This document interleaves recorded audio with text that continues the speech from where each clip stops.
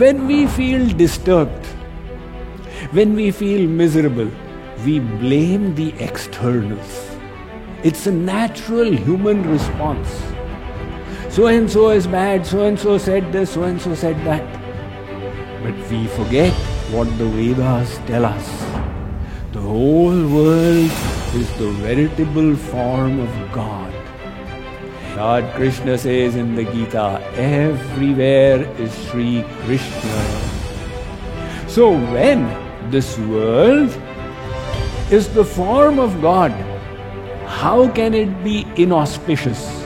How can it be awful? The only thing that is coming in the way is our own mind.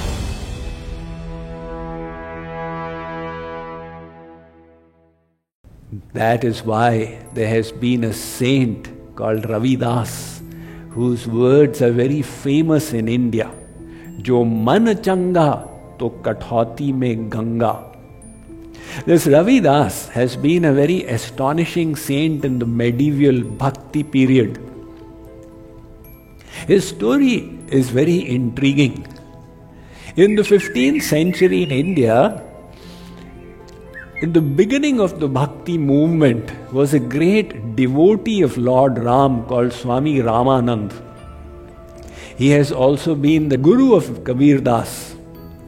So Swami Ramanand had one brahmachari disciple who used to go and do bhiksha, beg for alms. He would bring the rations, the grain, etc., which then Swami Ramanand would use to prepare his bhog for the Lord. And Guruji had told that brahmachari that only take alms from the house of a Vaishnav, of a devotee. So as this brahmachari would roam the streets, one shopkeeper who had a grocer's shop would request, please come and take from here, and he would refuse. One day it was raining. He took shelter at his shop. And this shopkeeper found this as an opportunity. One of his customers was very opulent, called Raghu Charan. So this Raghu Charan, very opulent, he never had any children. And he was told by an astrologer that if you offer food to Guru Ramanand, you will be blessed with a child. Guru Ramanand was not prepared to eat anybody's food except that of devotees. So he had given his rations to the shopkeeper that please arrange to give this to Gurudev, he will get my food. Now the opportunity presented himself. The shopkeeper, he gave the rations, the atta, flour, to the brahmachari who took it to his guru. And the guru prepared the food to offer to his Lord. And he came to know that the Lord is not taking it. Something wrong. He said, you have not got this from a devotee. Now the brahmachari opened up. Gurudev said, all right then. For this transgression, you are going to be born next time without all these privileges. So that brahmachari got born in the house of the same Raghucharan from whose house this food had come. So that was Ravidas. And this Ravidas, his father, when he was growing up, he had a business of leather. Getting leather, tanning it, making shoes, repairing them, and he was very wealthy. So Ravidas, as he grew up, the parents, they realized that he has got no interest in the world. They said one way to do it is to get him married. They got him married. He was a young man. And now he got the keys to his father's treasure chest. So what he would do is that he would use his father's treasures and give them in charity. The parents came to know. The father said, look, if you continue like this, I'm going to throw you out. So they threw Ravidas out of the house. Ravidas said, never mind. Jahi vidhi rakhe Ram, tahi vidhi rahiye. He had a very saintly nature. Whatever position God wants to put me in, I am willing. His wife, he was fortunate enough, had the same mentality. Both of them started residing in a poor little hut, and in the center of Kashi, on the main crossing, he opened his business. He said, the only thing I know is how to stitch shoes. That is what I learned from my father's business. So he was stitching shoes out there. Now slowly, his fame spread far and wide. People recognized that he is a devotee. One Brahman used to go to Mother Ganga every day for worship. And he would come and meet Ravidas and say, come along with me. And Ravidas would just brush him aside. Say, Jo man changa to kathauti me Ganga. If the mind is clean, then in my little pot, the Ganga resides. So, as a cobbler, he used to have that little pot which he would use in stitching the shoes, the water. He said, the Ganga is right here. So, one day, that Brahman priest insisted, you have to come and worship Mother Ganga with me today. And Ravidas said, do one thing. He took 2 bananas, offer these to the Ganga. So the Brahman took the 2 bananas, he reached the Ganga, he did his worship, and he took the 2 bananas. And he found a hand coming, or so he felt, a hand coming from the river and accepting the 2 bananas. What? This has never happened ever before. So much of devotion, the Ganga came itself to receive. He was just thinking about it when the hand came again and gave 1 kangan, 1 bracelet, that give this to Ravidas. So he took that bracelet and he saw, my God, pure gold embedded with diamonds. So his mind got polluted. Why give it to Ravidas? Why not keep it myself? He went and showed it to a jeweler. The jeweler said, wow, this is amazing. He said, I wish to sell it. At the same time, the wife of the Nagar Seth, the biggest businessman of Kashi, landed up. She said, I'll buy this for 1,000 rupees. She purchased it. The Pandit got his 1,000. She took it to the king's palace. The queen saw it. And the queen said, sell it to me for 5,000 rupees. She got it for 5,000. The king said, my God, such a kangan. I need to see a second like this. How do we get the second one? She asked the wife of the Nagar Seth. The wife of the Nagar Seth asked the jeweler. The jeweler asked the Pandit. So Pandit now was caught. How to produce the second one? Kangans will always come in a set of 2. And he has given 1, it is gone to the queen. Now how to get the second one? So he went to Ravidas. And he said, Maharaj, I made a mistake. This is how the Ganga offered a kangan to you. And instead of giving it to you, I sold it to the jeweler. But now they need a second one. And Ravidas said, really? All right then. Here are 2 more bananas. So he said, all right, then let me go to the Ganga and get it. Ravidas said, you don't need to go to the Ganga. I told you, jo man changa, to kathauti me Ganga. If your mind is pure, you have the Ganga right in the pot. At the same time, they found a hand coming from there and giving this kangan. So now he got his second kangan. He went and gave it. It reached the king. The king, he became a devotee of Ravidas. So Ravidas has been such an astonishing saint. He continued to be a cobbler all his life.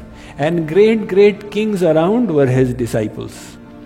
So one day, the king thought, let me go and meet my guru while he is doing his puja, etc. So Ravidas was sitting there, he was worshipping a shaligram. Now the king arrived there, and the king was looking. Ravidas took a little water out of his pot and he said, O king, this is the pure Ganga water. Jo man changa to kathauti mein Ganga. Here, take Charanamrit. The king did not want to show that he is irreverential, but in his mind he was thinking that this cobbler has given me this water.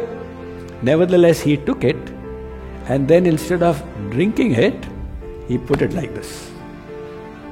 Like sometimes, when you go to Shankarji's mandir and the Shivling, etc., it's all got so much of water there, which is smelling and stinking because of various things that have been put in.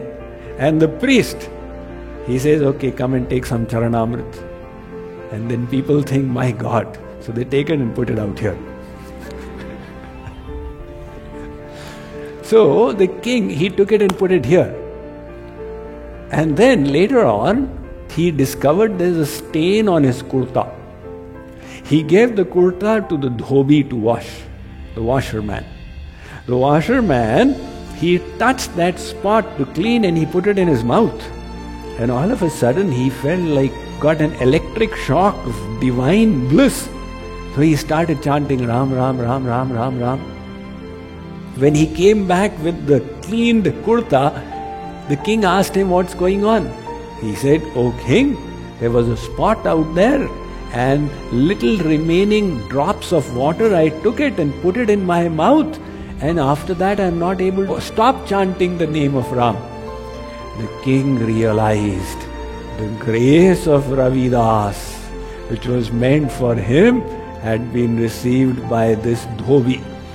So the statement of Ravidas got proved. Jo man changa to kathauti mein Ganga. That is exactly what Kripaluji Maharaj is saying, that look, in your sadhana, your primary goal, whether you apply lipstick or not doesn't matter. Whether you put hair oil or you put tilak, etc., it doesn't matter. But the most important thing is you must cleanse this mind.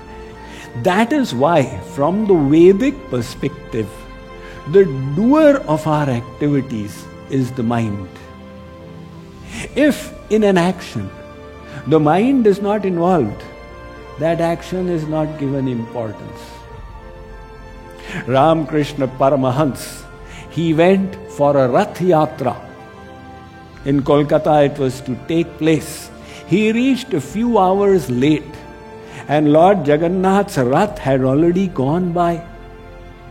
So Ramakrishna Paramahans asked a shopkeeper on the route, Sir, has the Rath of Lord Jagannath passed from here?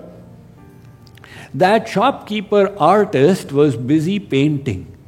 And he said, no, not at all. The neighboring shopkeeper told him, what's wrong with you? Such a big Mahatma and you are telling him lies. A few hours ago the Rath went by. The artist said, I never saw anything. You never saw anything, but you must have heard the Dhol Janj Manjira. They were blasting away in the Kirtan. He said, I never heard anything as well. Ramakrishna Paramahans was astonished. He sat down there in meditation and he realized the shopkeeper is telling the truth. He's understood the artist had been so absorbed in his work, he had not realized. He may have seen with his senses, he may have heard with the ears, but it did not register because the mind was elsewhere. That is why even in the world, it is your intention according to which a crime is considered. If you kill someone, it's a gross crime, you can even be hanged for it. But here is a man, he has killed another, and he is brought to court. And the judge says, "Did you kill him?" "Yes, Your Honor." "So you need to be hanged." "Your Honor, you can't punish me." "Why can't I punish you?" "My intention was not to kill. I was driving on the right side of the road at the proper speed. My eyes were on the road in front, my steering, brake, everything was perfect. This man suddenly came and fell in front of my car. What can I do?" If he is able to prove there was no intention to kill, no purposeful negligence of any kind, he will not get even the slightest bit of punishment. The law stays the menagari, the intention was not there. And if the intention was there, 3 dacoits, they are sitting under a bridge and they are conniving an attack on the bank. They have not done anything as yet. The police gets whiff of it. They come and grab them.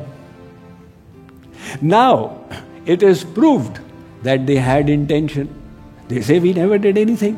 You never did anything, but the intention was there. You are going to be punished.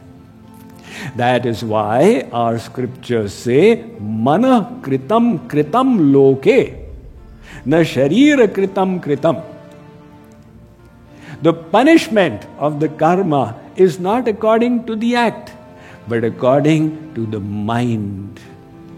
So, maturity means to stop pointing fingers for our feelings. To grow up emotionally means to always take responsibility for what we feel. We are always focused on changing circumstances. You know, if the corona comes to end, I'll be such a happy person. And then God will have another corona that's waiting for us. So it's better to learn to be at peace, whether there's a corona or a corona, to hell with both of them. You learn to control your own mind. So when the mind is cleansed, what will happen? This Maya Devi will never be able to disturb us.